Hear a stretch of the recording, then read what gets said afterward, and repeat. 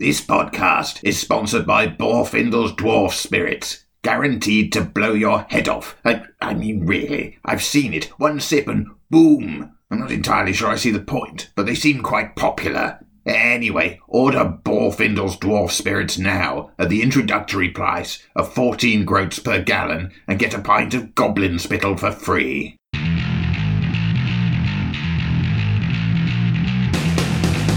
Hello, and welcome to Morris's unofficial tabletop RPG talk.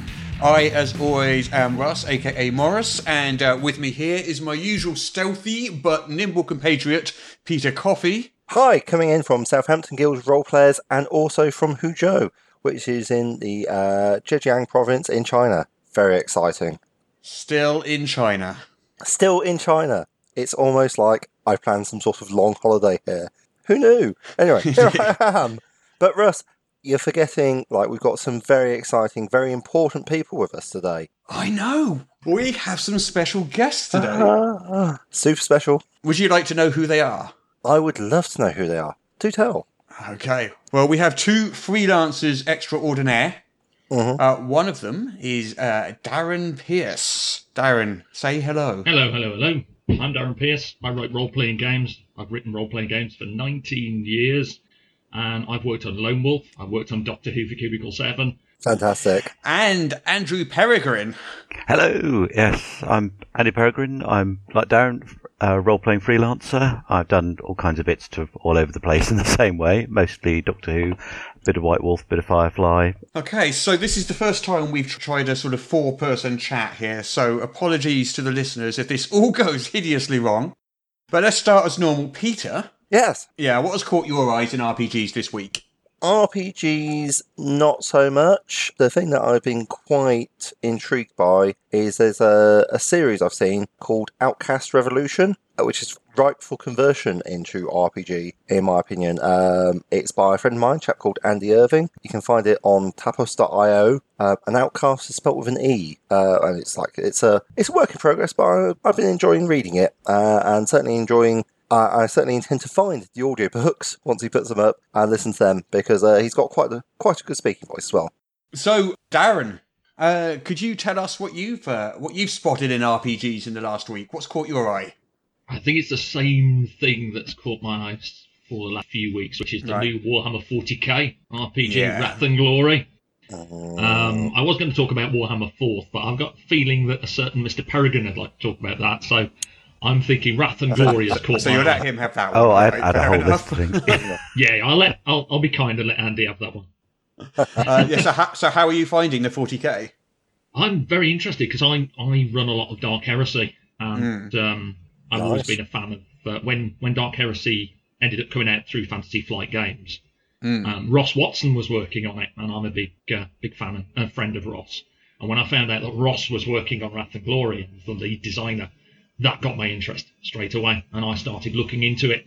And as you know, I love D6 systems. I'm a big fan of Star Wars D6. West End Games Star Wars D6, one of my favourite D6 games, along with Wine. And Warhammer 40,000 is a D6 die pool system. So straight away, that gets my interest. I really like that. It's set in the new Dark Imperium timeline that Games Workshop have produced for the 8th edition of Warhammer. Yeah. I've got to say, it looks absolutely gorgeous. And I haven't had a chance to play it yet, but it is beautiful.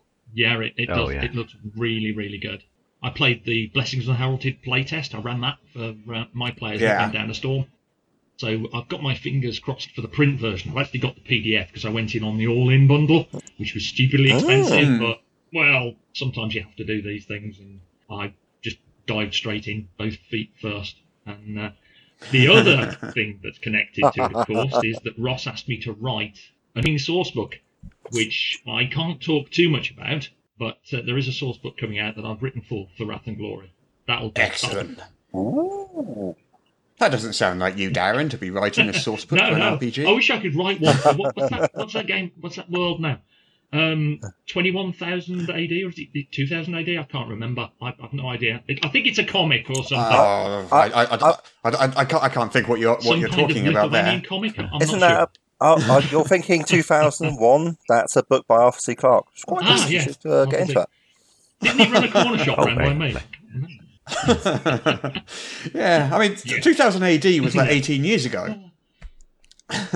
So, Andy, I believe you want to tell us a bit about WFWP 4. I can indeed. I was actually going to talk also about Invisible Sun, which is the other thing that's finally pick one. arrived. Which would you like? Thing.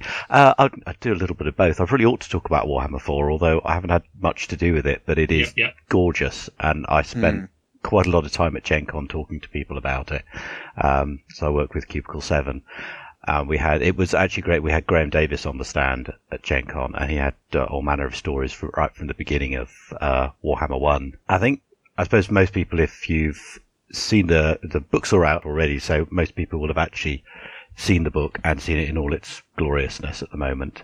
They've just released the final PDF, so I believe that should be off to the printers, if not already, then very soon. Yeah, so, and Invisible Sun you mentioned. Yes, that caught me. The Kickstarter came out just after I'd had a load of overtime at work, which is... So just to remind the listeners what Invisible Sun is. It's Monte Cook Games, I suppose the best term, sort of premier prestige game. They've built this as you can only buy the mega awesome limited cube box set. Yeah, the one with the minimum pledge of $197 on Kickstarter. That was just to get the whole box. It could go anything up to about nearly 500, I think. Yeah. But the box is absolutely packed. Oh yeah, so you've got that now, haven't you? I have. It's made its way all the way through all the shipping things. It's got 4 hardback books, character sheets for all the different bits and pieces, tokens like you wouldn't believe, cards for literally everything, a board to track some bits and pieces with. But the bit I absolutely love, the bit that really got me into the game when I opened it up, the first box set I've actually been able to explore. It's full of drawers and envelopes and things, and you pull open these bits and go, what's in here, this bit? Oh my God, what's under here? Was they do a props envelope, and that is full of postcards from the City of Dreams, Satyrine, cards that NPCs might give you, their business cards. There's even a listing of things available at the local cafe. That you can it does look absolutely gorgeous. Amazing stuff. I didn't really wrap it myself. The world. It was too rich for my blood, but I kind of wish I had now. Yes, it basically originally ticked all my boxes for the sort of game I really like beyond the price point things. If anything, I would have been straight in for, oh my God, well, this is what I love anyway. It's like, is it that expensive? Oh, I've just had some overtime. Oh, it's so easy to click back, isn't it? Yeah. But I haven't been disappointed with it at all. And I love the character creation thing. I mean, when you look at the actual game itself, which is easy to almost ignore because you get so much stuff, you get involved in all the cool stuff. But there is a very straightforward system. There's a lot of variety to it. And it's that sort of game where you can create any sort of character you like. There's, you can create a house for your character where, place full of doors and things in the environment you live in, this City of Dreams, the strange powers you have, quirks and oddities for your character. It's very dynamic and a very intriguing world that you just want to dive into. I think Monte Cook Games have definitely mastered the whole, production values thing, haven't they? Yeah.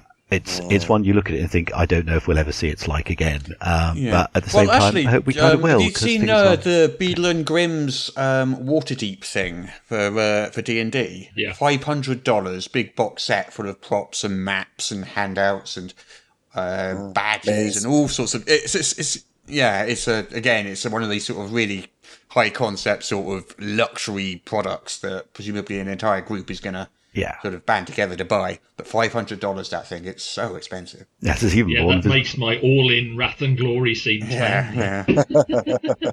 Anyway, we should move swiftly on. Shall we do the news? We should. Okay then. First up, a bit of D&D news. We've mentioned Joe I still don't know how to pronounce his name. Joe Manganiello before, have we not? Mm-hmm. With his D&D clothing line. Times. He's got the Death Saves clothing line. That's the one. Mm-hmm. So Joe Manganiello, of course, is an actor who was in True Blood, and I think he's DC character in the latest movies, Deadshot or someone. I can't remember who he is. He, Luke Gygax, Mike Mearls, who is obviously the lead designer of the 5th edition of Dungeons and Dragons, and some other people. you can watch them play a high-level D&D game on YouTube. So, it's Mike Mills running a game for these celebrities. Oh. It's a high-level game. It's for a charity called Extra Life, which Wizards of the Coast supports every year. So it makes money for a children's hospital as well. But it's this high-level D&D game. It happened on July the 28th. I'm not sure how long it's been on YouTube. Not too long. I just stumbled across it the other day. I've started watching it. I'm only part way through right now, but it is fun to watch. It really is. Fantastic. Well, we'll have to have a look at that in the show notes when the episode comes out, because that... we'll put a link to that in the show notes, yeah. Brilliant, yeah. High-level play is not something you see a lot of in 5th Ed, to be fair. Tends to be a lot of focus on levels 1 to 10.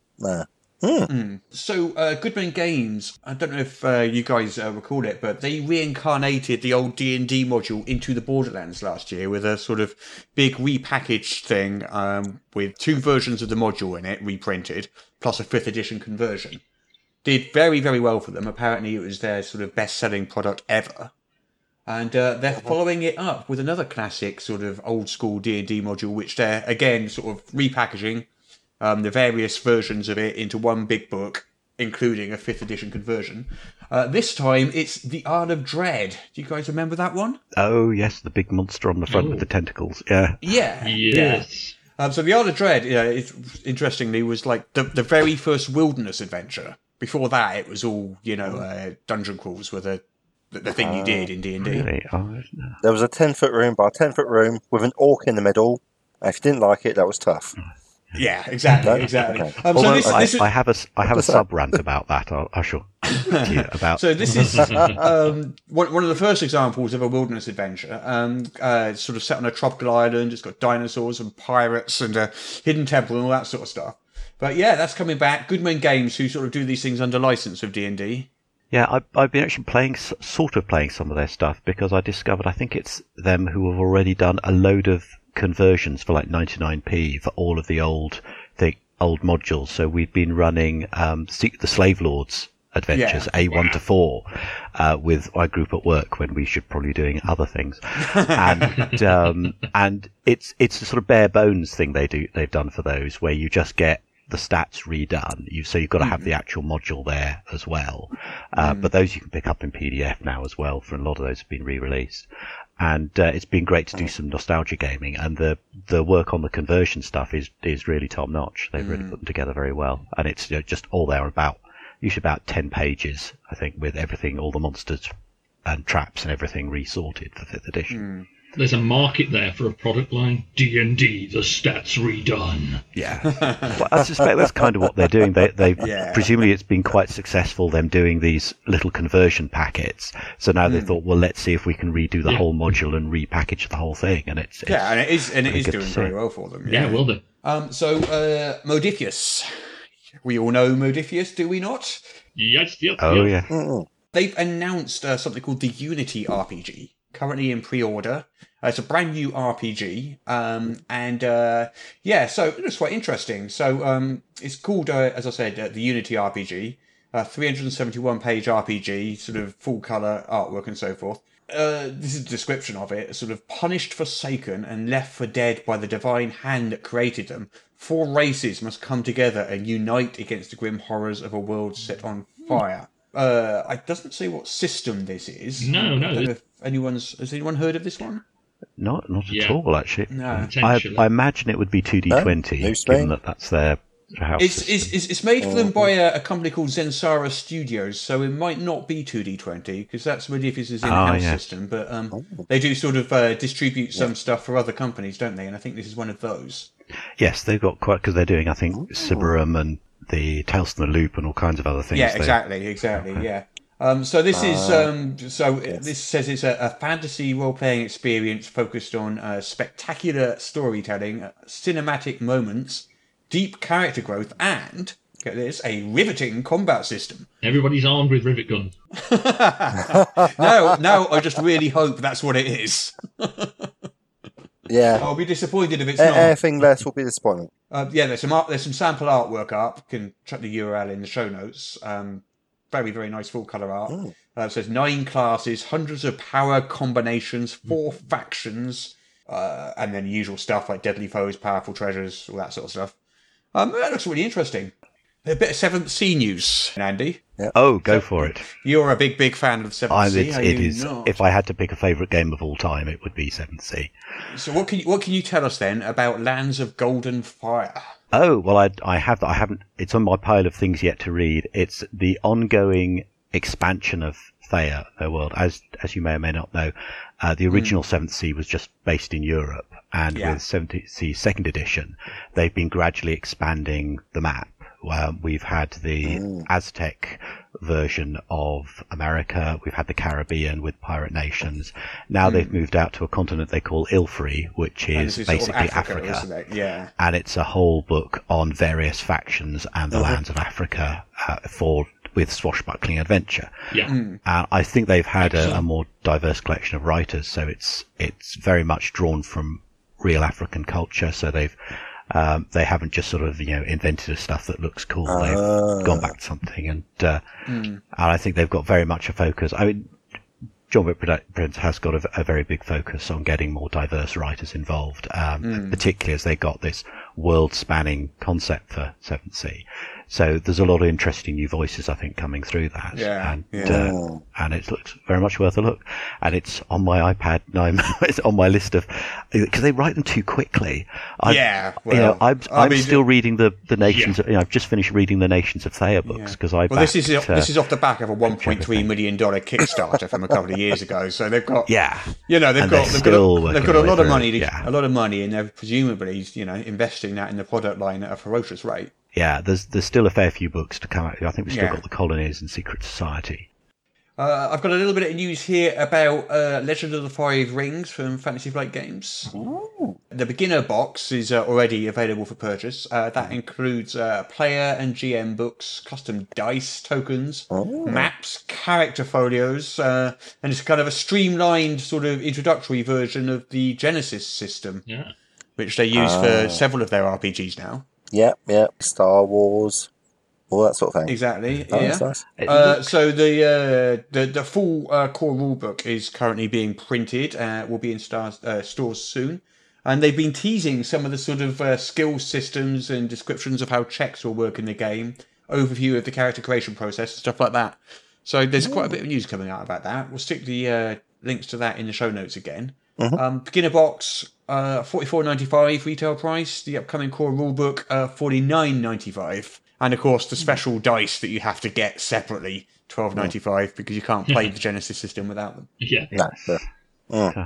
Those dice that, to this day, I still don't know how to use. I think they have actually upped the system a little bit from the previous one, because one of the things that, whilst I still think it works for Star Wars, and I've loved playing it, I always felt it needed a bit more guidance when you have roles that don't directly relate to specific character powers. And I think what they've done with the Five Rings is to give you more options, so you have dice that are one thing or another, so you can choose, well, do I keep the success options on this, or do I take the effect options on it, which give you a bit more choice, and maybe you might choose to fail because the results will be bad if you don't, and in other ways, where a bad straight failure might be better than a partial success in some cases.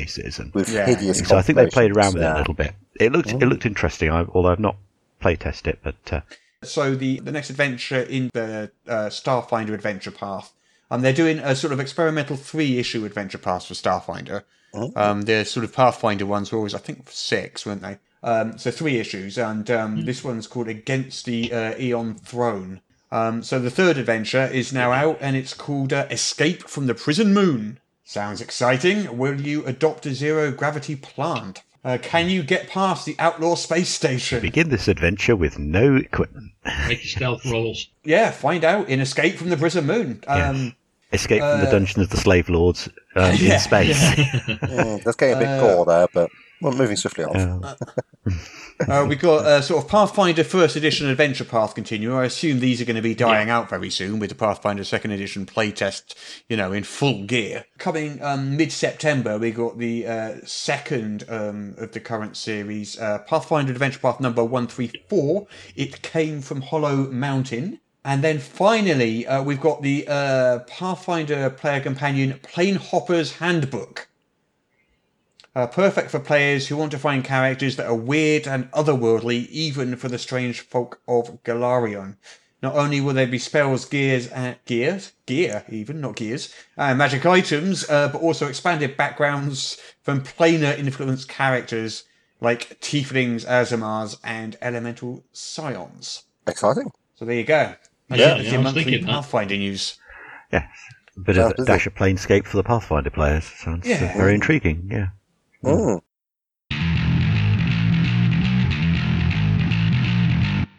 Hello, I am here at the Perturbed Dragon Tavern where Malak the Maleficent. Oh, you stupid man, it's Maleficent. Maleficent. The Maleficent. Malak the Maleficent. You're an idiot. I know. But I am here interviewing Malak the Maleficent about his latest plans for world domination. I notice how many interviews have you done so far today here in this junket, Malak? I've done 47. 47, so I'm number 48. So I do apologise if I end up covering ground that you may have covered already. Well, go on then. Apologise. I'm very, very sorry for covering ground that you've covered already. Fine. Carry on. So, we're here to talk about your latest plan for world domination. Yes.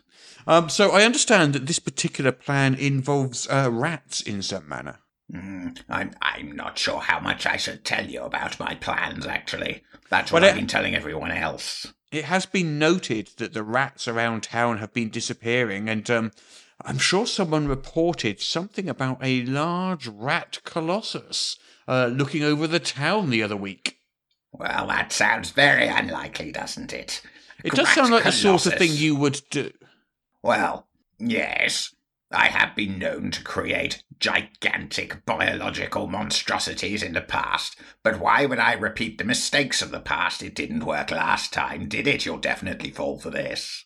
Yes, I'm pretty sure we'll fall for this. So, could you tell us maybe a little more about your sort of...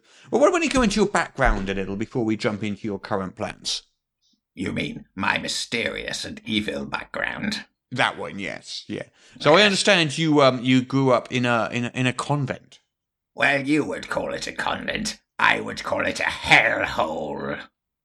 Yes, it does seem to have scarred you deeply. I mean, what would you say was your sort of takeaway lesson from that period of your life?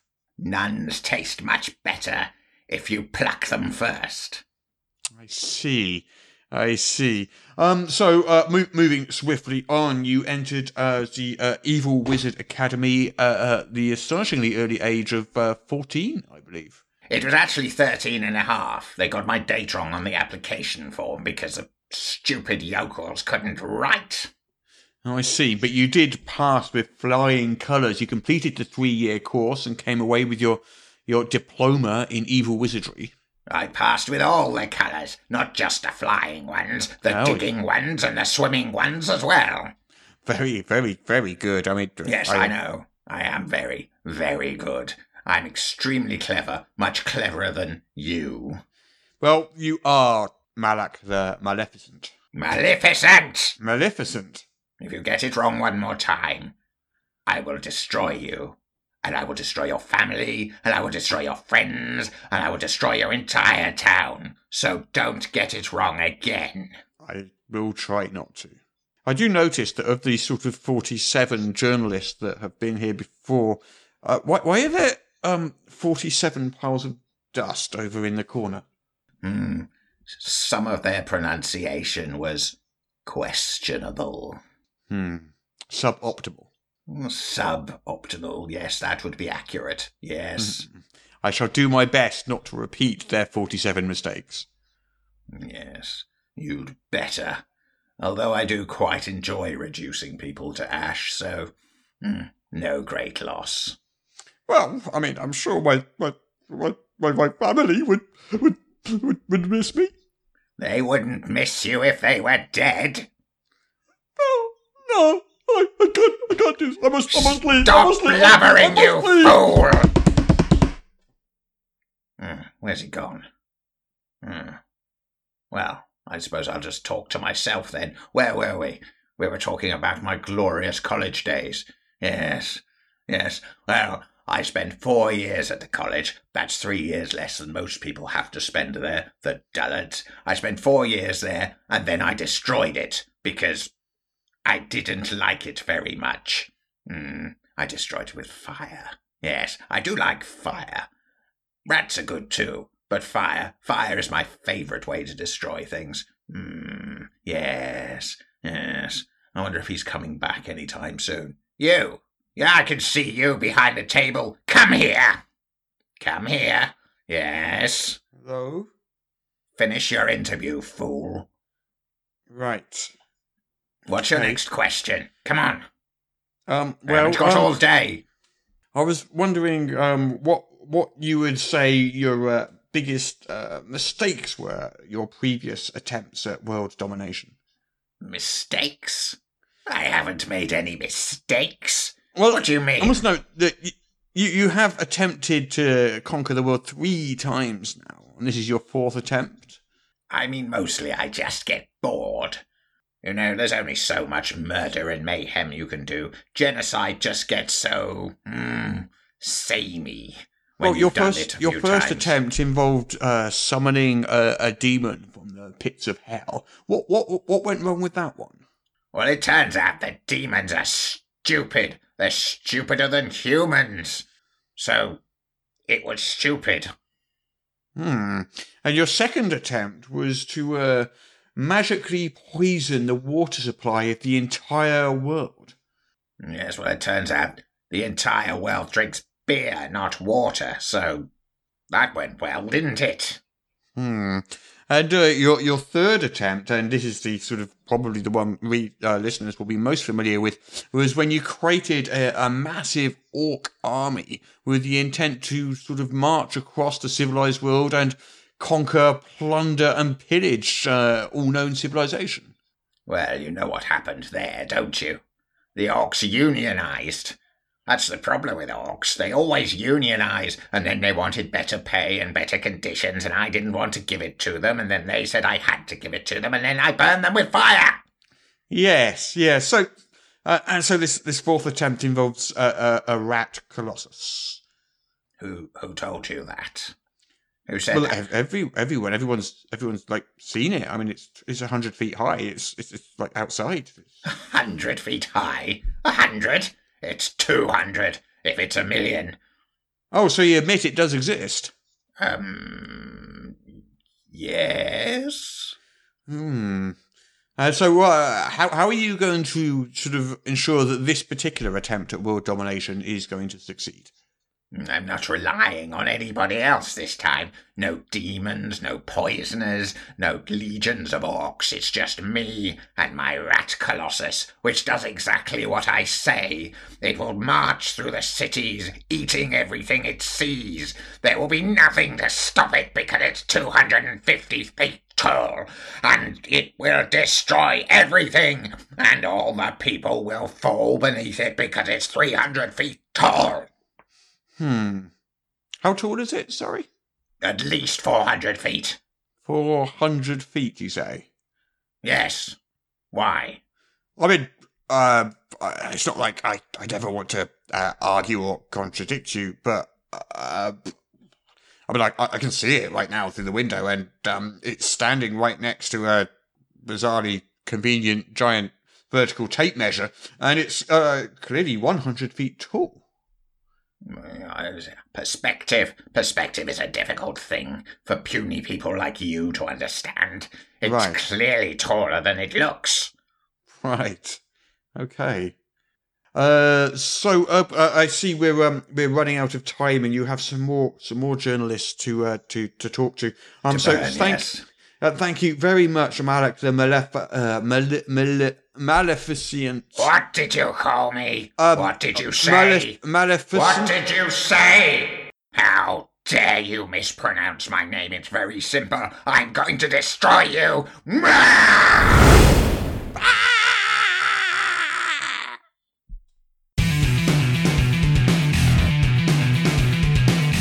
You know that people keep writing into us and asking us when is Judge Dredd going to be out? Is it time yet? Is it time yet? Is it time yet? And we keep having to say, can't really say yet, not allowed to say.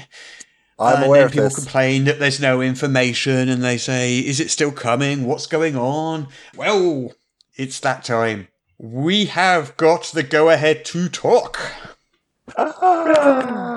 Can it be? Can we actually talk about quite possibly 2018's most exciting 2000 AD related news? The Judge Dredd and the 2000 AD role-playing game. It's been Why are you laughing at me? It's true. Was that not factually 2018 accurate? and maybe even 2019. Yeah. So we'll have to let the listeners in on a little secret here on why we've invited Darren and Andy onto the podcast. Do you want to reveal? Do you guys want to reveal why you're here? So Darren, why are you here? I'm here because of Angus Abranson and you a couple of years ago now, is it? That's it. Blame Angus. Yeah, it's been a while now, hasn't it? Yeah. Yeah, it's been a couple of years ago when Angus phoned me one day and said, there's this role-playing game. I'm like, wow, cool. And I think you might really enjoy writing for it and being the lead writer on it, but I can't tell you what it is. And I'm like, wow. Okay, sign me up. But preliminary, I'll be interested. He said, well, and so on. And then about 5 minutes later, he rang me back after speaking to you and said, okay, I'm allowed to tell you what it is. I don't know if you're a fan or not, but this is Judge Dredd and the Waltz of 2000 AD, the role-playing game. It took me 0.1 of a second to say yes. Yes, you let out a mighty I'm a squeak. huge Judge Dredd fan. Massive Judge Dredd fan. I grew up with the comic, like many of you. And when I was asked to be the lead writer on it, like I said, 1 point, point of a second, yes, I'm in. That's why I'm here, because I wrote a lot of the fluff. Yes, yeah. So Darren is the sort of lead writer on the core rulebook of Judge Dredd and the Worlds of 2000 AD. Yeah. I did the mechanics, Darren did the fluff, basically. With some other people, but, they're not on the podcast, so we don't have to talk about them, do we? Well, the main concept podcast, they don't count. Andy, what's your involvement in this little I got brought plot? in to write the Robot Wars book, mostly because when I heard about this, I said to Angus, who is just a good person to blame for everything, I think, generally.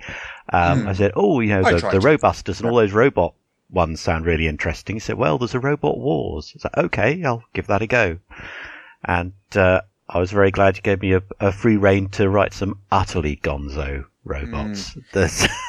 I don't think you've seen the finished product yet, have you? Well, I have been flicking through. It's looking really good. So, Robot Wars is, of course, the first sort of source book / adventure we're bringing out for it. I am excited. We are allowed to talk about it, so I can sort of exclusively announce. When I say exclusively, I don't mean exclusively in the slightest. I mean the opposite of exclusively, because it's basically being announced everywhere I possibly can. Yeah. But the Kickstarter is coming. It is coming. Yes. So the Kickstarter is launching on Tuesday. Yes. September 25th, 5 p.m. GMT, which, if my time zones are correct, for you Americans out there, that's 10 a.m. Pacific time, 12 p.m. Central time, and 1 p.m. ET. That's Eastern time, isn't it? Not extraterrestrial. Eastern Standard Time. Yes. So the Kickstarter is launching on the 25th. And in that Kickstarter, we will have the big colour hardcover core rulebook, the special edition exclusive version of the core rulebook with the alternate cover, a GM screen, Andy's Robot Wars soft colour adventure stroke sourcebook, and even some special Judge Dredd dice. Ooh.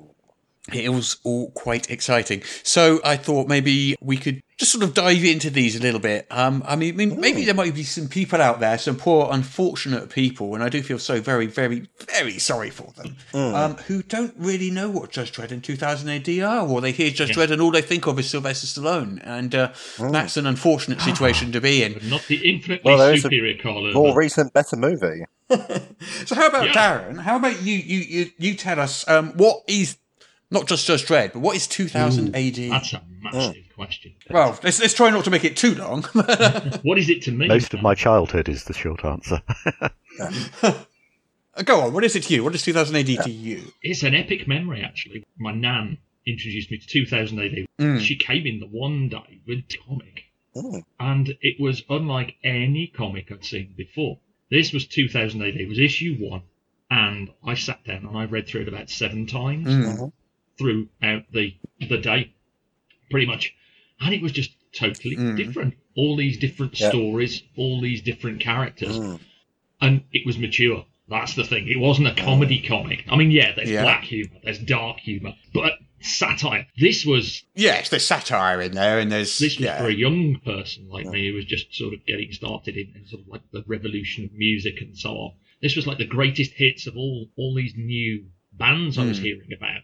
And it was just like, these stories were science fiction. They were future. They were shocking. They handled mature subjects that I've never seen handled in a comic. You know, we got the Beano, we got the Dandy and all that. But then there's 2000 AD with Judge Dredd, and that was mind-blowing. I'd heard, about Dredd from various comic strips in newspapers, but to see a comic with this Dredd character and with all these new characters that weren't the classic sort of comic characters, it was mind-blowing, really. So to me, 2000 AD is a great memory of my childhood. And it's just a superb science fiction roller coaster of different disparate stories with dystopian and other things. Yeah. I mean, just to be clear to the listeners, 2000 AD itself is kind of an anthology comic in that it's not just Dredd. There's dozens and dozens of them, isn't there? I mean, have you got a few favourites? We have a list of about 150, Ross. Yeah. Have you got a few favourites that you'd like to sort of like... Well, obviously Dredd. Yeah. Well, that's the one that everyone's heard of. That's the one everyone's heard of. The one I really love is Nemesis the Warlock. Right. Which is one of... As Andy will tell you, I've waxed lyrical numerous times when I've met him and talked about Nemesis the Warlock. Oh, yeah. I'd always kind of imagine a lot of Nemesis might well have been an inspiration for some of the Warhammer 40,000 stuff. I could certainly see that, yeah. I always think the 2000 AD and Warhammer 40,000 walk hand in hand. What about you, Andy? Well, if you were to sort of like just pick a sort of favourite non-Dredd storyline from 2000 AD? Well, I'm quite, in some ways, I'm quite new to it because one of the things I've actually loved doing, for want of a better term, research, i.e. Sitting down and reading comics.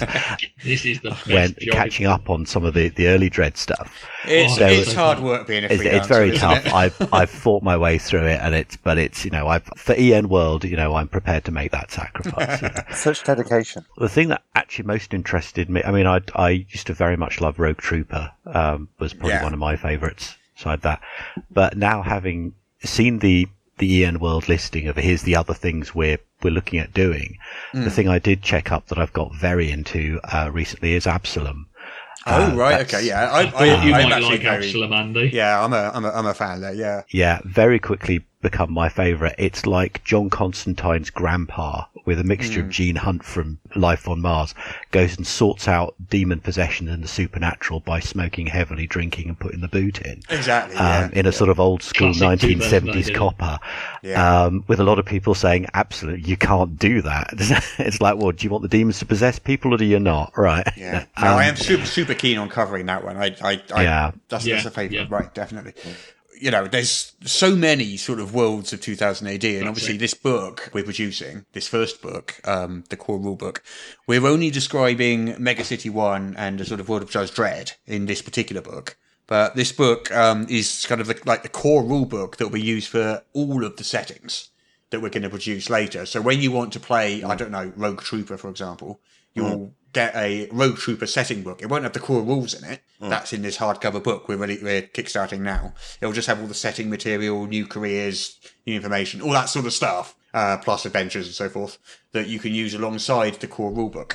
And I imagine as well to say part of this will be not just we've done one setting book, one sort of core rule book, and then nothing will ever change. We're going to adapt this system so it suits each world, bespoke and tailor-made, aren't we? It's we're not going to throw everything out, I'm sure, but Well, we're also going to see what is popular and what is not. At the moment, we can't really announce what we've got planned for the future because, as I said, we have to get approval on everything, and what we've got approval on is the things that we've announced. But what I did want to point people to was the official website, which is worldsof2000adrpg.com. And if you head over there, there is a countdown to the Kickstarter, a nice big image of all the books and the GM screen and the dice and stuff like that. But more importantly, there's this wonderful trailer, which I love. Have you guys seen it? Oh, yes. Yes. I have seen that. Yeah. That's been on YouTube as well, hasn't it? Yeah. Good music. Lovely, lovely Good trailer. stuff. And there's a mailing list you can sign up for to be notified when the Kickstarter launches. And I do very much encourage people to sign up for that because, you want to get in quickly and snap up that sort of limited edition sort of hardcover. It's going to look absolutely gorgeous. Andy, so you worked on the Robot Wars. Could you just sort of like really quickly explain what the Robot Wars is? Well, it's the first major sort of multi-issue plotline that happened in Judge Dredd, which, as you might imagine, takes place where robots realise they've had enough of being treated the way they are treated appallingly in Mega City 1. Yeah. And under the leadership of a robot called Call Me Kenneth, they have a mass uprising. And it, as is, not for what will be the only time, but certainly for the first time, Mega City 1 is almost destroyed in the carnage that goes on because, of course, in Mega City 1, everyone relies on robots to do everything. Exactly. And they are everywhere. That's why the unemployment rate's something like 90%, isn't it? Yes. That's right, Yeah. 90%. And what I particularly loved about doing this book was that the robots are utterly crazy. There is, they are, their personalities are strange and interesting because they're very one-track minded. They can be, there's a mixture of, they can be quite often, Dredd has his Walter, which is his, for want of a better Walter term, the Robot, yes. sort of servant, pet robot, Butler. best friend, whether he likes it or not. I'm currently playing through the Robot Wars on Thursday nights, actually. About halfway through now. But, I haven't quite found a voice for Walter the Robot yet. Yes. I'm still working on that one. They've literally just met him and just sort of, and they're about to leave their sort of section house and sort of head over to Call Me Kenneth's factory. I'm kind of spoiling the adventure a bit here, aren't I? I should probably not reveal too many details, but they just defeated the heavy metal kids, which were attacking the section house, and Walters volunteered his services. Yes. I mean, this is what we've tried to do with this. We should say to people, it's not just the main adventure is play through what Dredd did. Obviously, you can do all those situations of the way Dredd got involved in things, but I've written it so you can be Dredd's sidekicks, or you can take Dredd's place, or you can be getting involved in other things that Dredd wasn't involved in. Or interesting, you could play a perp or a civilian, and there's an adventure in there called Saving Matt Damon Block. Yes. Yeah. And that's a more local scale thing where you're part of a particular block in the midst of all this, and you have to deal with the robot uprising in your area. Yeah. And I'd like to say it's also a bit of a love story, isn't it? Yes. I'm a big fan of romance, and if I can even put it in with robot love. Dredd, There's nothing like robot love. The things I could say. And it's love. It's not something sullied with lust and things. It's pure. It's pure. It's a beautiful thing. It's what Castrol GTX wasn't invented for. Yeah. So I was thinking, sort of, Peter, you're the only one here who hasn't worked on this, but It's you true, are very, I very haven't. interested in it. Why don't you shoot us some questions, maybe, and we'll do our best to field them. I think that might be fun. Yeah, we might not be able to, but we'll give it a go. We'll give it a shot. Well, I did take the liberty of writing a couple down. So let's see. Convenient. Judge Dredd, the original game was released in the 1980s by Games Workshop, I think. Yes, And then there was correct. an 02 version by Mongoose, which was D20 with 14 supplements. Yeah. And then a later 09 version, again by Mongoose, using Travellers. So Yes, that is correct. I suppose the question which I have seen online when talking about it, and which other people have, is what makes yours an exciting new take? Yeah, Darren, you field this one. For me, the key thing is the system, because I like D6 systems. So for me personally, playing or running a Judge Dredd game with a D6 system, I'm instantly familiar with D6 systems. But world-wise, this is Dredd in 2099. This is basically after a series of disastrous global wars. The planet's been reduced to radioactive wasteland. There's vast stretches of this which are completely uninhabitable. You've got radiation, mutated horrors, like they have in the Cursed Earth, and you've got Mega City. And Judge Dredd. Dredd is just raw on the streets. There's no wall around Mega City 1 at the moment. We haven't reached that point in the comic. So ours is Dread right from the start. This is where it all kicked off. So to me, it's really special because this is the first Dread I ever read. So to be able to write the first Dread is pretty much the same feeling I got from writing the first Doctor book for Doctor Who Adventures in Time and Space, the William Hartnell one. So, yeah, I think the reason ours is good is because we take it right back to the beginning, 2099, and we've taken a really good look at Mega City 1.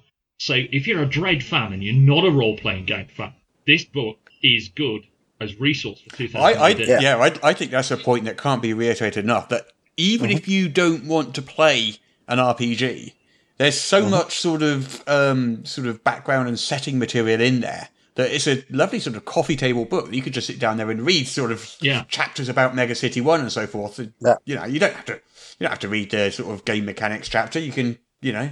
I worked extensively with Nick, and we put together a huge list of locations from Mega City 1. Andy, what would you say is the thing that makes this the definitive version? I think certainly I certainly only played the first Games Workshop one. I don't think I played the Mongoose one.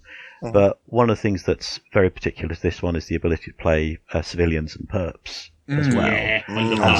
And not just to throw them in as extra characters in a group. We've almost got two different levels of play with this. You can play judges, or you can play whole other campaigns on the lowest. I mean, it can be so much fun to sort of play as a perp and just, you know, you're just hoping you don't run into a judge. That's it. And that's when I was looking when we were writing the crime blotters. I had to write the crime blotters that I did for judges, for citizens and perps, and that was great fun because you have to think in three different ways.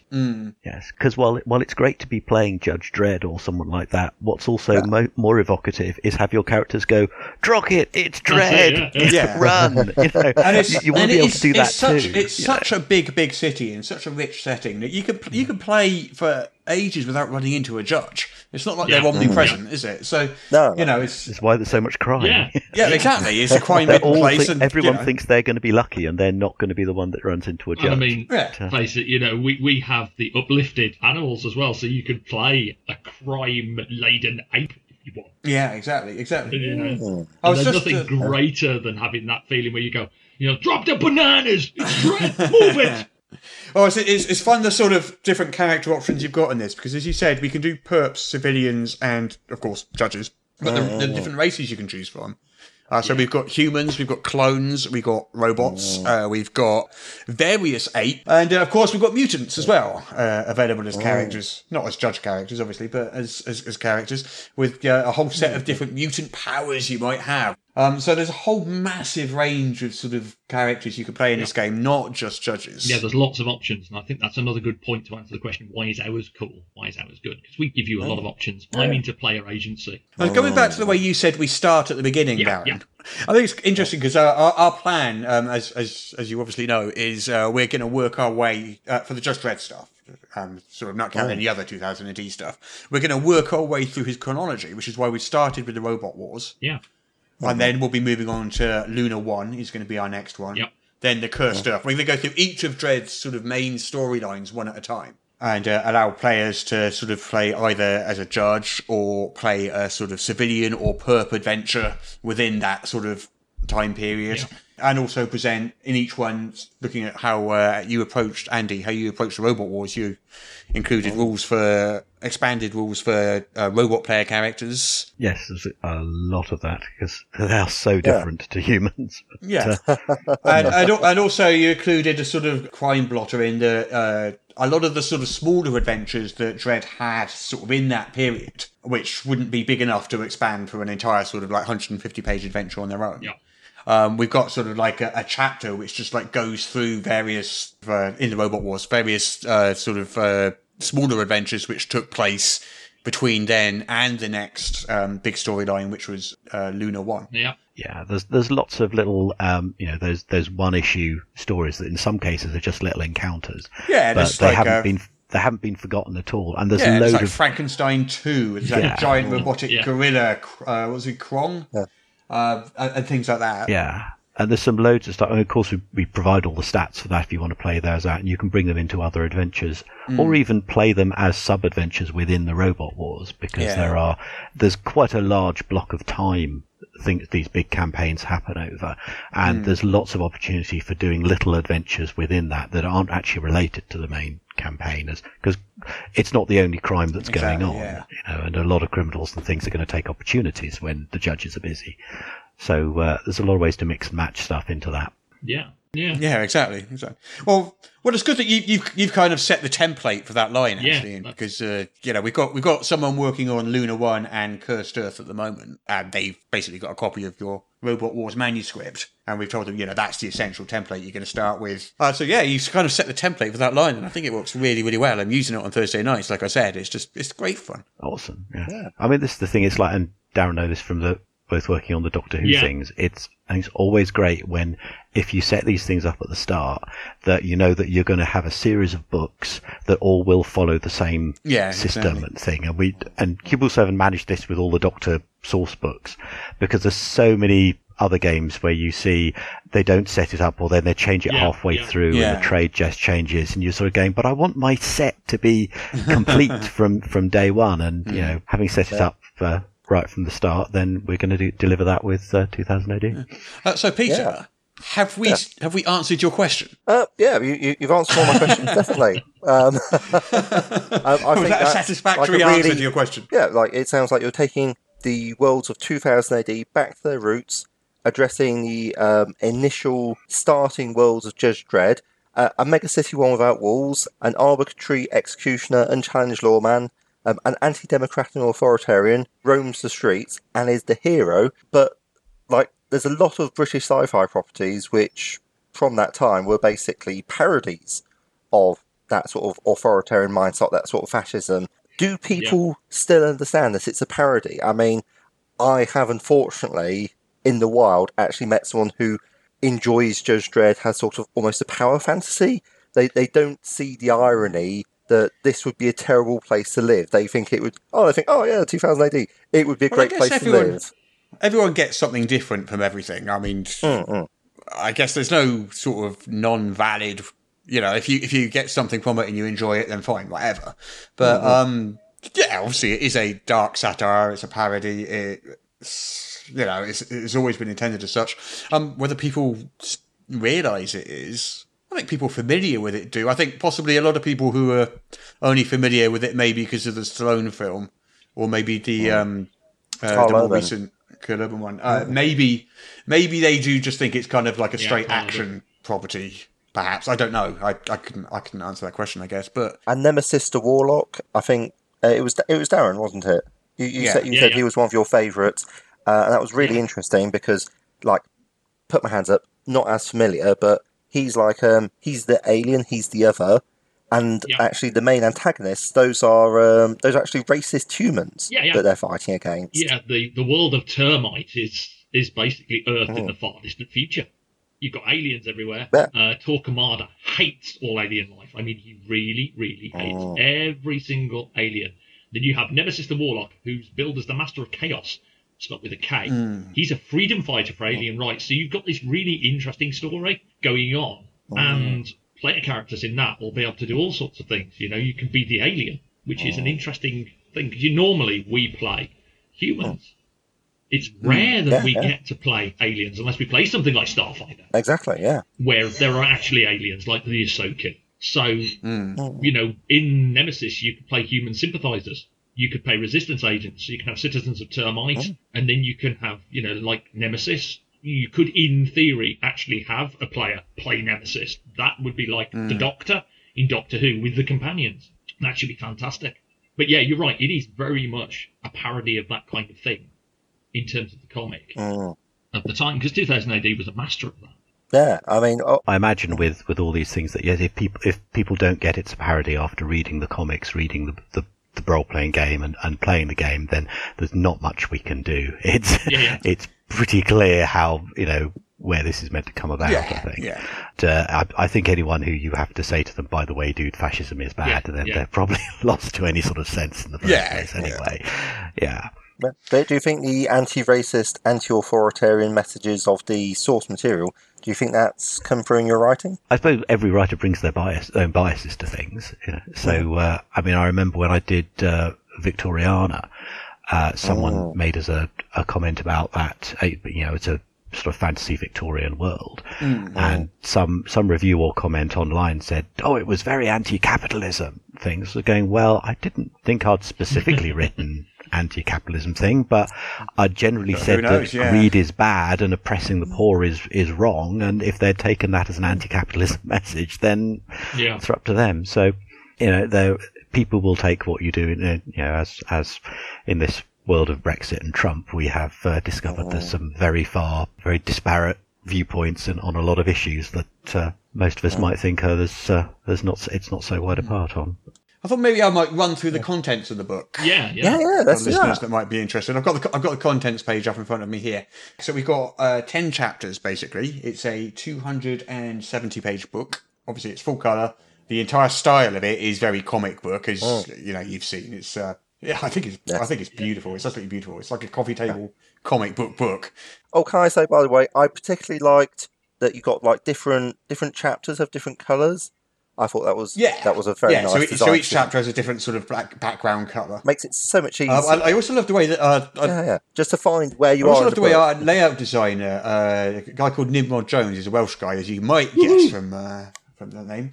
Good man. Yeah, he's done some wonderful work with some sort of like comic strip examples of play and stuff that are sprinkled throughout the books. And I don't know how he's done this. It's just done so well. But basically, you got like an example of character creation, an example of play, a bit in the equipment chapter, and it's just this comic strip of a sort of character just sort of equipping themselves, ready for their first mission and stuff like that. And those pages just pop right out at you. It's gorgeous. Yeah.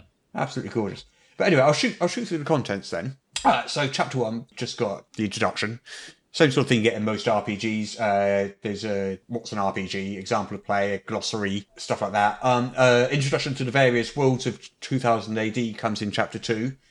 So we briefly, obviously this book is focused on Mega City 1, but we very briefly, we dive into what we've got. We've got ABC Warriors, Absalom, Ace Trucking Company, Cabalistics, Inch, Defoe, DR and Quinch, Flesh, Indigo Prime, Mach 1, Necronauts, Nemesis the Warlock, Nikolai Dante, the Red Seas, Robo Hunter, Rogue Trooper, Sinister Dexter, Slain, Strontium Dog, The Ballad of Halo Jones, and the VCs. The VCs. Yeah, of course, that's not necessarily the only things we're going to ever cover, but, they're the ones we sort of squeeze into this chapter just to have a very, very brief overview of the various different sort of properties of 2000 AD. Certainly enough to be getting along with for a little while. Yeah, absolutely. Exactly. Obviously, they're all going to be supplements coming later. They're not described in any more detail in this book than in the sort of introductory chapter. Then we had the character creation section, which is a good sort of 70-odd pages. What sold as new character creation is that's the system we're using, is a career system. If you're creating a judge, for example, and actually we've got a video on the website of a guy called Whack Steven who does a live stream called Warped for the What Sold As New system. And he is, I can reveal here, going to be running a live stream of Judge Dredd and the Wars of 2000 AD very soon. Assuming the Kickstarter meets a very, very reasonable stretch goal.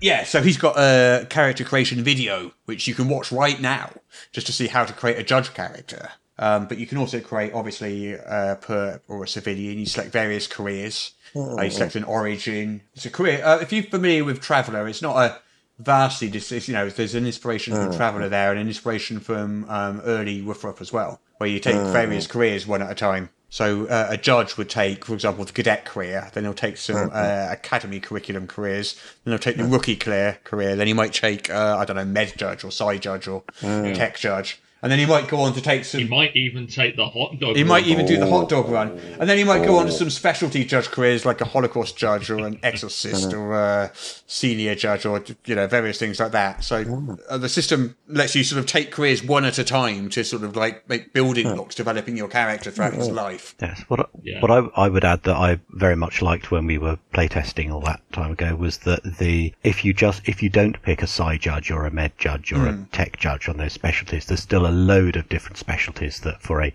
in inverted commas, ordinary judge might pick. Yeah, it's not like just you like pick a desk judge.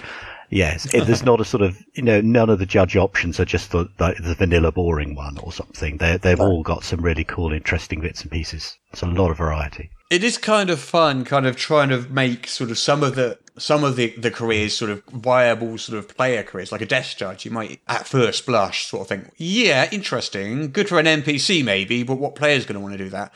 But you're whacking a few interesting sort of exploits for that, like their ability to requisition twice as much equipment as a regular judge, just because they know the bureaucracy, they know what paperwork to fill in and stuff like that, and give them a few little bits and pieces, and suddenly they become quite effective player characters while still remaining kind of on point as being a desk judge, not, Well, I remember the old White Dwarf April Fool thing of years and years ago where they had the accounts department judges. They had full detail for the GW one. Yeah. I remember that. One particular judge career that might be fun is the old Wally Squad there. Ooh. Yeah, do you want to explain what the Wally Squad is there, Darren? Oh yeah, the Wally Squad. Yeah, basically the Wally Squad are the pretty much the undercover judges, and they get to dress up in all kinds of roles and jobs, and they do all sorts of cool stuff. And they're a great story sort of character for a player, because you can find them anywhere, and they can be any kind of thing. They can be masquerading as, backgliders to try and get into an illegal smuggling ring, or there's an adventure. And they do look like Wallies. Top of my head, Which, the Wally Squad judge. And they do look like Wallies. That's the thing. If you look at images of Wally Squad judges, you'll see what I mean. Yeah. Just to explain for our American listeners, a Wally would be a stupid person or one who's just idiot. not very exactly. So, by dressing like idiots, they merge in seamlessly with the population. Which are mostly idiots in Mega City 1. Well, Sorry, that's our character creation chapter. Lots of careers for judges, lots of careers for perps, and lots of careers for civilians. Now, is the game balanced to have a mixed party? Because that would be like something that one would assume would go straight away. Mechanically, you can. Thematically, that might be a little more difficult, sort of mixing judges and you can do what you perps want. and stuff into a party. I mean, if you could think of a rationale for it, go for it, whatever. There's nothing mechanically stopping you do that. But balance-wise, yeah, because you just basically got to assume that player characters aren't typical characters. They aren't the 7 billion people in Mega City 1. They're the special ones. They're the heroes of this adventure. So that's why it's perfectly okay for you to have a player character perp or a player character civilian who's the equal of a judge. Yeah. Because he's one of the heroes of the story. Exactly. Yeah, so if you're perps, you're going to be more like the Angel Gang or like that, the ones that really stand out. You're not going to be just some random dunk pickpocket or something like that who's just going to be stomped on by the first judge you come across. Because you're a player character, you're a special perp, you're a special civilian. Although there is a fun one night possibility of you're all perps. Let's see who can outrun Judge Dredd for the longest. And, you can have a lot of fun with a one nighter. Yes, yeah. Well, I always like the idea of sort of running a perp career, and you're just treating the judges as kind of like monsters almost. Like the creatures, like the dragons of a Dungeons and Dragons game, the creatures you don't want to encounter. It's like, you're okay, you're fighting against rival gangs maybe, other mobs or something like that. But when a judge arrives on scene, you're like... Yeah, it's that kind of effect you get when you're doing D6 Star Wars. When you're fighting stormtroopers, it's fine, but if Darth Vader comes around the corner, it's... head the opposite direction. Exactly, yeah. Nope, right out there. Absolutely. I wanted to do a little sort of nod to one of my favourite exploit pairings in this game. It's the Street Judge has a couple of exploits he can take. Exploits are just sort of one-off abilities that you can use. The edges. Maybe like... Yeah, or like feat D&D or something like that. So an exploit gives you a special ability or power you have, or an advantage you have, or a piece of equipment. It could be anything. So it could be your character gets a high quality pistol. It could be your character can climb at the same speed he can walk or run. It could be like one of the two following ones I'm about to list. So I like the Street Judges, amongst others, have one called No Collateral Damage. Which basically means normally when you're firing into melee, you're going to suffer a penalty to do that because it's difficult to do. Say Perp's got the woman as a hostage holding a gun to her head. And Judge Dredd shoots this exploit, no collateral damage, and basically it means that you suffer no penalty to just shoot the guy in the head, despite the fact that he's holding a hostage or he's in melee with your friend or whatever. But that's not the fun bit. That's one exploit. The next one is called collateral damage. So instead of no collateral damage, we have collateral damage. And it's like, sometimes maybe it is worth injuring your friend. And what happens is you can shoot through your friend. And you do damage to your friend or to the hostage or whatever, but you do double damage to the perp. Yeah, so when a perp is engaged in melee combat with your dice stick wielding judge companion, and you're there trying to get a bead on him and you can't quite do it, you can just say, "What the hell? I'm just going to shoot through his arm anyway." Bob, I've got a special ability. Don't use the special ability, John. Yeah, no, Bob, it's great. I've got a special ability. Can I switch my lawgiver to high X? Don't do that. It's all right. I Plus got this. well, come on, mate. I spent some points on this ability. I've got to use it sooner or later. Yeah, not on my character. Yeah, I am fond of those. That little pairing. Anyway, let's move on because we're whipping through the book here. So the equipment chapter is next. We've got 40 odd pages there. Includes obviously sort of general gear, weapons, armor, Scum gas. drugs, I'm pleased the cybernetics, lawgivers- even a big section on vehicles, including, of course, your law masters and your power boards for your surf gliders. Nice. Yeah, I'm very pleased to see that the lawgivers have all the. We've got the sorts of lawgiver ammo in you there, want. obviously. Yeah. With its various So- different ammunition types, which you can switch between. And I think we've done. Do you remember, Andy, when we were trying to? This is about 2 years ago, I think, and we were in that caravan out in the New Forest, and we were play testing the game, and we were just trying all these different combinations of how each sort of ammo type should work, so that each one, you know, none of them are so overpowering that you're just going to switch it to high X and just keep it on that the entire time. Because that just defeats the entire point of it. And we were that was one of the things I very much liked, that we were all swapping around different ammo types and things. It wasn't one, just what does the most damage is all you need. Yeah. It was, so even at that stage. So then we go on to the just the sort of general play in the game chapter, which basically explains the core mechanic, which is it's a dice pool system. Woo-hoo. You have an attribute. And you have skills, and you can combine any attribute with any skill.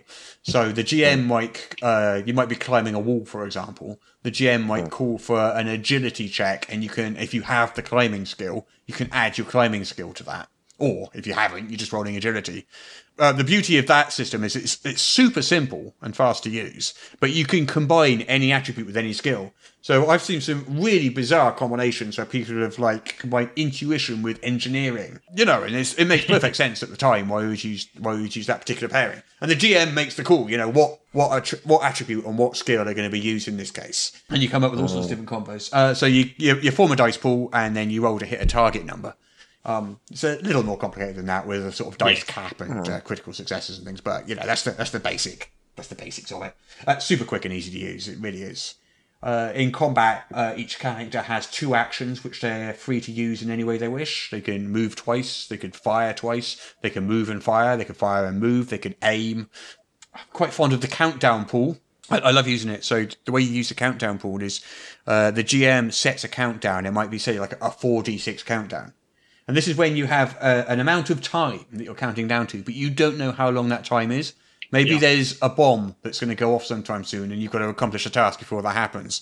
Or maybe, it's you're able to disable the security cameras in a period of time, but you don't know exactly how long that is. Things like that. So it adds an element of tension to it. It's almost like a Jenga-like element of tension to it. So each round, or each minute, or each hour, or each day, whatever the duration of the thing is, you roll this countdown pool, which might be 4d6. You'd roll those 4d6. If any come up 6s, you remove them, chuck them aside. And so, say 2 of them came up 6s, you've got 2 left. The next round, or the next minute, or whatever, you roll those 2d6, and it's like, phew, no 6s there. Okay, the next round, you roll them again. Oh no, one's come up a 6, I'm down to 1 dice now. Yeah. And you've got no idea when you're going to run out of dice. So even the GM doesn't know. It's quite a tense kind of thing, and it works so well to build tension in the game. Yeah, because you've got that terror As if you've got a dice pool of 4d6, there is a slim chance of rolling all 6. There is. It's not likely, to be fair, but there is a chance. There's the bomb. But there is that chance. Yeah. And I think that works really, really well. Right, chapter 6 then, we move on to Mega City 1. Woo-hoo! We have a big old chapter, about 30-odd pages, just describing like the history. I mean, you wrote this in chapter in its entirety, Darren. I think I even touched this one. This was a massive research. This was a massive research project. I went through tons of early 2000 AD stuff. This is the stuff that's really going to appeal also to like the non-role players out there. Yeah, because when we were it's talking just like about a coffee table book. You could just sit there and read about the city. You've got the history. You've got lists of dozens of locations. But yeah, I mean, we've got like all sorts of things in Mega City 1, and I went through a lot of early Dread. Yeah, do you want to call out a few of your favourites, maybe? Let's have a look at the Gazetteer. Like you said, we've got the history, we've got the city, but then we've got the locations of Mega City 1. An iconic location, the Academy of Law. I mean, that is one of the most iconic ones. Yeah. This is where the judges get trained. This is the toughest school on Earth. And that's in comics, that's in our write-up on it. The Academy of Law. And what I like about the Gazetteer as well, we've got bits in there to tell you how you can use the Academy of Law in the game and how you can use it as judges, perps, and citizens. So, for instance, with the Academy of Law, you can have judges, called in to supervise cadets. You could take a group of rookies on a hot dog run. This isn't basically to take them down to the corner place to pick up hot dogs. A hot dog run in Judge Dredd is you take these young, enthusiastic rookies out into the cursed earth. And if they survive, they become judges when they come back. If they don't, well, the cursed earth has got plenty of places for them to decay or worse. And so what other exciting locations have we got in here then? Oh, the Black Museum. That's an interesting place. This is the most notorious solved cases. So the city draws a lot of money, actually, Mega City 1, from taking citizens around there and making them pay to view the Black Museum. One of the prisons as well. I'm just thinking one of my favourites is Devil's Island. That's not a good place to get sent, is it? No, only the most violent, dangerous perps are sentenced to Devil's Island. And basically what it is, it's a giant traffic island with vehicles travelling non-stop down these highways and megaways all day and night. And so if you try to escape, good luck. You've got to cross roads where things are in excess of 400, 500 miles an hour constantly. The Grand Hall of Justice, Empire State Building, you name it, we've pretty much got. Just looking through some of my sort of favourites in there. Let's have a look. You've the Mega City Chamber of Horrors. That looks fun. The movie special effects museum. I do like the idea of that one. Yeah. Statue of Judgment, the Aggro Domes, the Transatlantic Tunnel, the Jungle / Ape Town, various alien zoos. That's right. That's a good one. Dream Palaces, the ISO blocks, of course, and And if you were to sort of like venture outside Mega City 1, what sort of locations could you find there? Well, Cursed Earth for a one. There's all the other mega cities as well. Yeah. So I'm very glad to see Britsit gets a mention. Yeah, Britsit. There's all the Sovblock stuff as well, which comes into the Apocalypse War. We've got Luna 1. We've got Titan Penal Colony, because there is a Space Corps career available to judges. And then we got a section of events here, a big old glossary of Mega City 1 terms.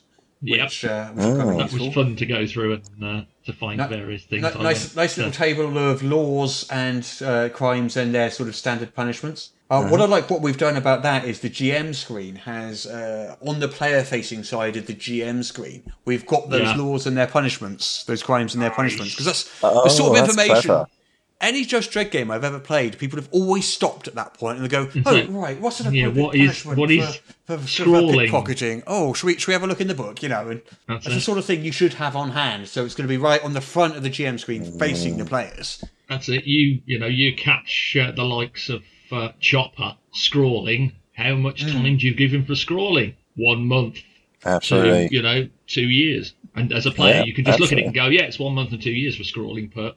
Chapter 7, we have a big old chapter on Game Master Advice, and this just tells you how to set up an adventure, how to use props, music, different types of campaigns for judges, perps, and civilians, types of scenarios. I did like that bit. I think I wrote some of that. That was really strong. Oh yeah, that was really strong. I like the advice, for the citizens, because to me it was not obvious how you would have like citizens be involved, or have a party, because we're looking at like basically thematically, it doesn't make sense to have a mixed party. So you want all perps, all citizens, or all judges. If you just think about what the citizens do, a life of a citizen in this insane city. Yeah. There's so much going on. I mean, you could be a bunch of citizens trying to defend your block against a bunch of perps. Yeah. And, you might not see a judge for like 6 months because, it's a city of 7 billion people. So you got to deal. It's crime-ridden. It's got so much crime.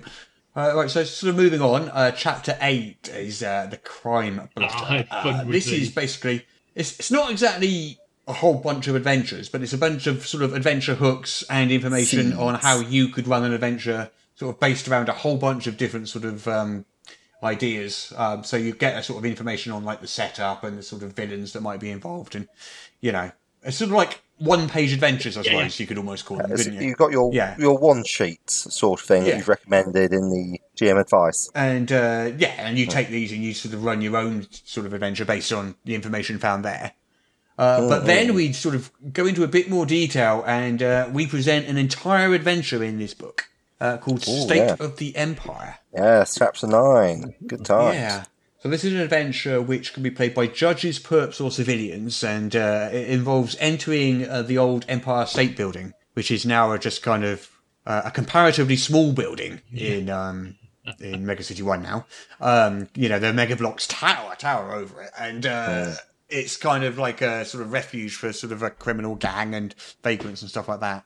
And there's different reasons why judges or civilians or perps might be entering this building, and they'll have a different sort of agenda upon doing so.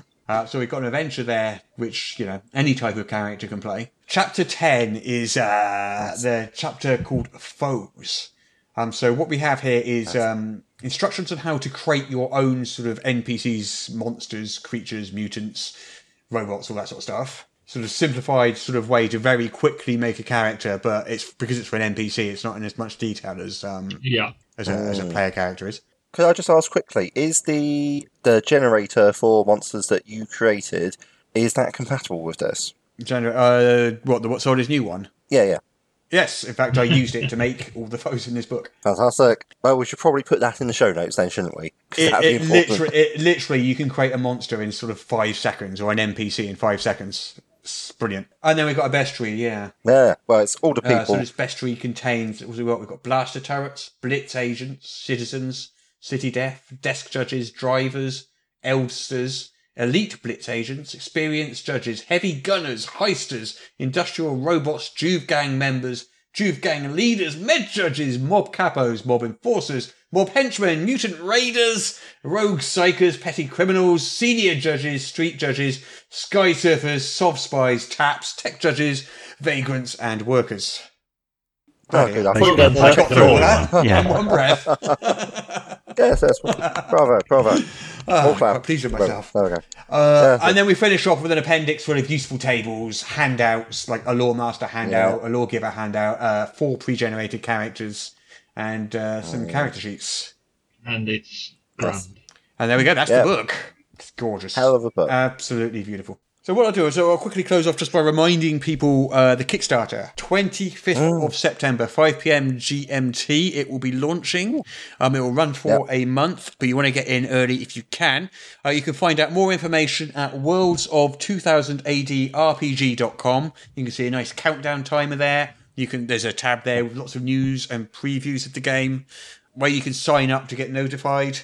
All sorts of stuff. So make sure you head over to worldsof2000ADRPG.com and we'll put that in the show notes. One thing, as I did mention in our Kickstarter episode a couple of weeks ago, which we do here at EN Publishing with Kickstarters, these books are done. We're not going to have this Kickstarter and in a year's time you're going to be going, where's my book? And we're going to be saying, oh yes, we're just getting some art in for chapter 9 and stuff like that. Basically, what's going to happen is when you back the Kickstarter, when it ends, as soon as the funds are cleared, we'll order the print run and we'll send it straight out to you. Yes, and I suppose we should add with stretch goals and things from the Kickstarter, those won't be holding up anything. sometimes you get a Kickstarter where however much is done, there's like, oh, now the stretch goal adds another chapter. Yeah, to the so book no, we're not doing anything like that. The book's done. We can't change it. It's, so there will be the stretch. We do have a couple of stretch goals on that, and I can review what those are, can't I? Yeah, Shall I review what those are? Yeah, of course you can. Yeah. So we've got, there's the online character builder. Yeah. So the online character builder is something I am writing myself from scratch. It works. It needs a bit of polishing, but it's pretty much done. That is one of the stretch goals. Yeah, the next one we have is the 6-month weekly live streamed game hosted by GM of Doom or Wax Demon over the table. So which I think you've mentioned as part of the yeah, thing. so he runs a lot of online sort of live stream games. Some for D&D, some for I believe is it Masks, the superhero game? Yeah, he does a couple of what's old is new ones. One called Warped, which is a sort of sci-fi space opera one, and one called The Nameless Ones, which is a sort of dark medieval fantasy one with lots of demons and stuff in it. So if we make that stretch goal, he is going to be running a 6-month weekly Judge Dredd live streamed campaign. Fantastic. And then the last one, of course, closest to my heart, is the 20 pre-generated robot characters. Yes! Yeah. Which I'm very glad to see. I fully expected those to vanish from the book for in terms of space. So what we'll do with those is they won't be in the book, but we'll release those as a separate sort of PDF, which you can download and print off as sort of pre-gens for the various Robot Wars adventures. Okay, so Worlds of 2000 AD RPG.com. See the countdown for the Kickstarter. Make sure you sign up to get notified. Is it competition time yet, Rust? Well, first of all, should we do last week's competition? Oh, yes, let's. So the last week's question was, which Wizards of the Coast designer... What was the name? Yeah. Yes, what was the name of the Wizards of the Coast designer that was involved in Guildmaster's Guide to Ravnica? Yes. And lots of Magic the Gathering stuff.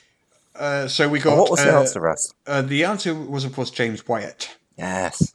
So we got an entry from Dominic Amann. Ooh. I hope I am pronouncing his name correctly, but we know from past history that I pronounce nobody's name correctly. This is your way. He's written, I am probably months late. No, you're not, Dominic. You are exactly on time. But is the answer for podcast 10 James Wyatt? Yes, Dominic, yes, it is.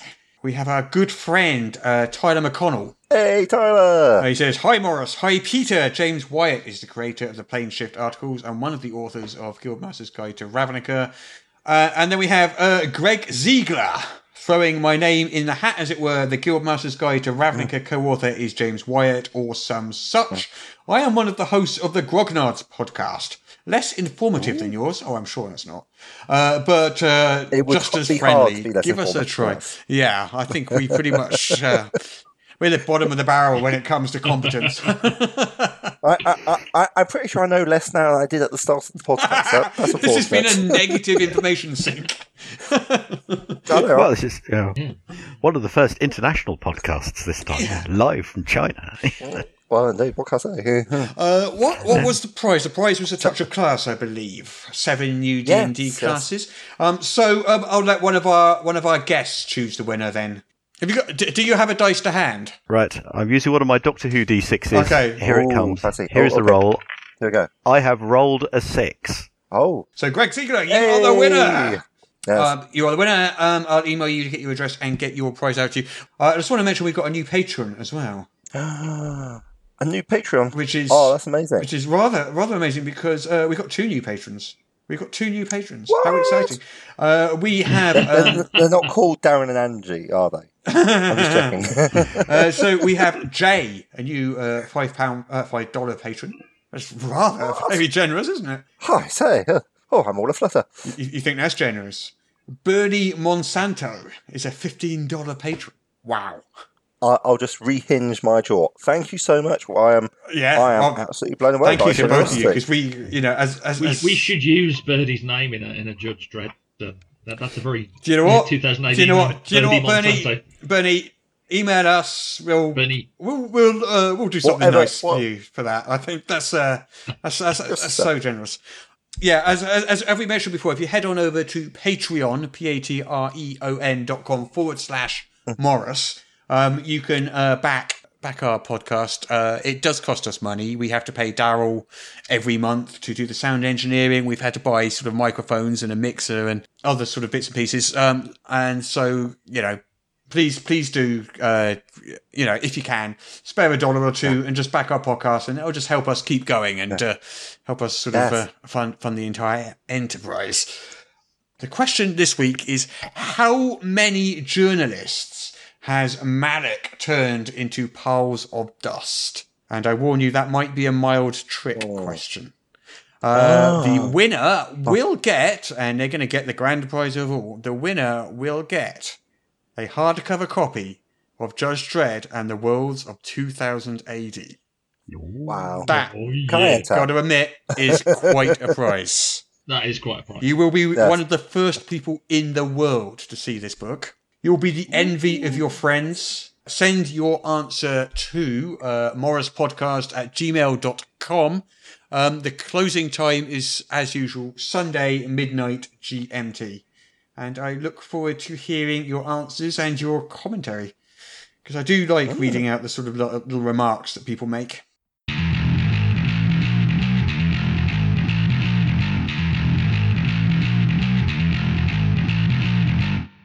We haven't done our favourite game in all the world. Do you want to do that? Gentlemen, do Peter? you know the favourite game in all the world ever? A favourite game in all the Which world is- ever. Guess the Kickstarter from the title alone. I read out the name of a Kickstarter to you and tell you nothing else. And the idea is you have to guess what that Kickstarter is. And then you win a number of points based on a very scientific and extremely codified scoring system that I have They're spreadsheets. So many created spreadsheets. myself. Okay, Peter, what is House of Keys? Oh, that's an exciting one. I read a really good graphic novel which was all about basically keys that would open doors into places that the doors would not otherwise open to. So I think House of Keys... That is what a key does, I suppose. No, it's a place that the door would not open into. Oh, I So see. it's like they sort of like... You use the keys and you open the place and it goes into a different place than you should be going to. Or it has different effects. Okay. I'm struggling to remember what it is. It was a fantastic comic book series, but I cannot remember off the top of my head. So that's the first thing that springs to mind. House of Keys... Yeah. It's a house full of interdimensional portals, and you use keys to open them and go different places. You How am I have doing? got minus 10 points out of 10 for that. You couldn't be any further off. Okay. Fair enough. So what's it about then? Tell me, it I'm dying to know. It is a lawless, Slavic-inspired fantasy setting. Oh, yes. No, I do remember this one. So it's by Jim Pinto of Postworld Games. And it's a rich new fantasy world called Iron Medusa, and this world spins new legends and folklore while remaining rooted in Eastern European cultures. House of Keys introduces that world through the lens of a doomed mansion infested with loathsome spirits where trapped adventurers have turned against one of each other in a fight for survival. House of Keys focuses on psychological horror. Yeah, that's a Jim game. Isn't it using his Praxis and his Protocol. King of Storms system? I think. I'm not familiar with the Protocol Squared system. Is anyone know anything about it? I backed it, and it's on my reading Right, list, okay. and I still haven't got round to it. Okay.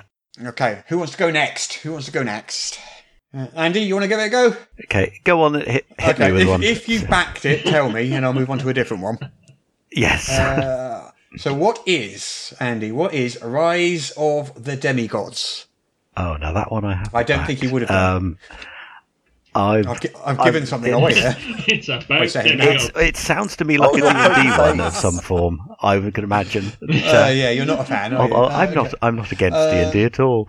But yeah, I'm going to imagine this is a new, probably not Wizards, because they don't tend to do Kickstarters. So I'm going to imagine it is, not Pathfinder. So it's probably a third-party campaign module. Possibly by the same people that did the folio, I would guess, something on those lines. And at a rough stab in the dark, I imagine there's some demigods and they rise. Interesting. Andy's patented ability to win the competition by simply saying the title back in a different order.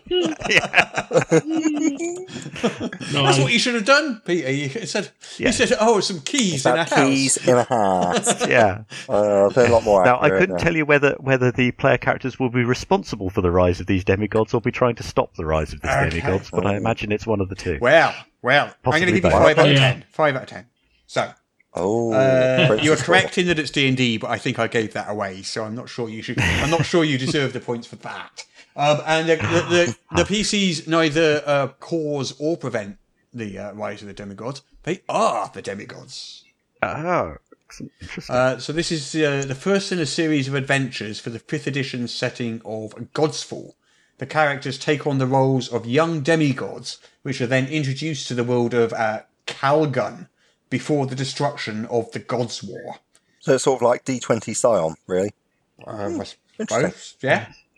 That sounds like the ultimate GM and annoying player thing. It's like, hey guys, you're all going to play demigods. Yes. Brilliant. What, like epic level? Yeah, this is going to be amazing. Okay, what happens when we start? We've done our characters. Okay, there's a big war and everyone's trying to kill you. Oh, son of a... Okay, Darren, it's your turn. So far, Andy is in the lead with 5 out of 10 because Peter has minus 10 out of 10. This is like the patented sort of QI scoring system, you see. Yes, it's winning by just not losing. Okay, Darren. What is the year of Cthulhu? Ooh. No points for saying Cthulhu. The clues in the title. Well, yeah, obviously. It sounds as though, obviously, it's... I mean, Cthulhu tends to be what? Chaosium, Modiphius. It does. I'm not that clued up on Cthulhu. I haven't looked at Cthulhu stuff for a while. Well, this makes this the ideal question for you then, doesn't it? It hedging intensifies. Yeah. What could it be? It sounds like almost like a kind of massive adventure path or something similar that focuses on like a whole series of adventures set over a year in Cthulhu. So I see you're looking at me trying to discern from my face whether or not you're getting close or not.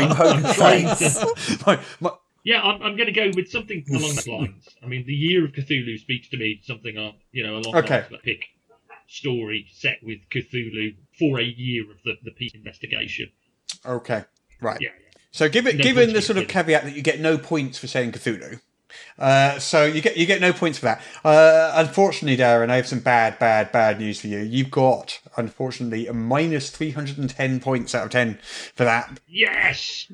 You see, I feel I'm in with the chance. I think it might have been now. a slightly mischievous sort of trick question on my part because although this is an RPG podcast, the Year of Cthulhu is Cthulhu isn't a Cthulhu-themed calendar. Oh, wow. Actually, no, that is actually quite cool. Yeah, it does look quite awesome, actually. I'm looking at some of the sort of pictures here, and I'm really tempted. It's a 2019 character. 2019 calendar. Hopefully the Kickstarter will fulfill in time then, because that's not the sort of Kickstarter you want to delay on, so that you have it in time for the 1st of January.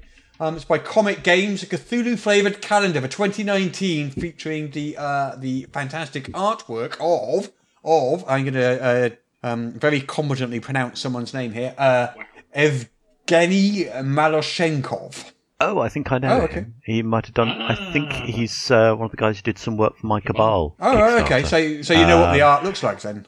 Yeah, I would guess it's on he's got a very similar to Slay Industries kind of style, I believe. It's all full colour.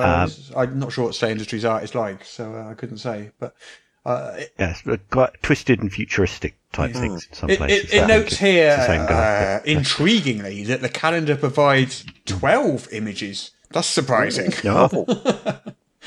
That's an interesting approach to a calendar. That's why it goes into December.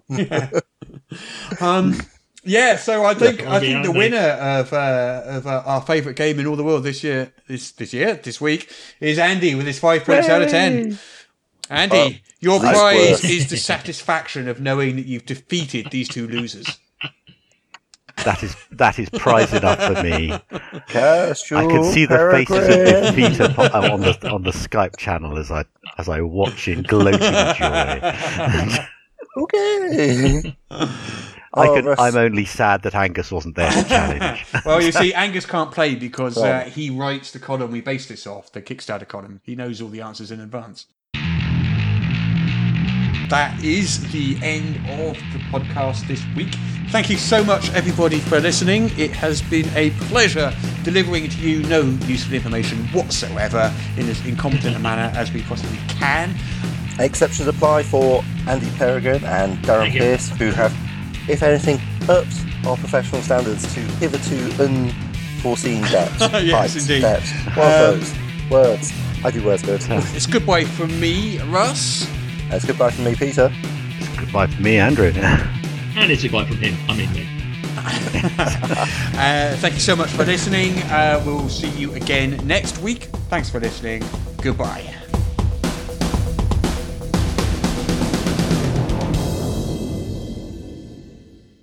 That was the best podcast yet. No, I'm just joking. It was awful. The dog that was howling outside my bedroom window last night would have done a better job. I'm considering swapping Russ and Peter's heads just to see what will happen. Do let me know next week if you notice any difference.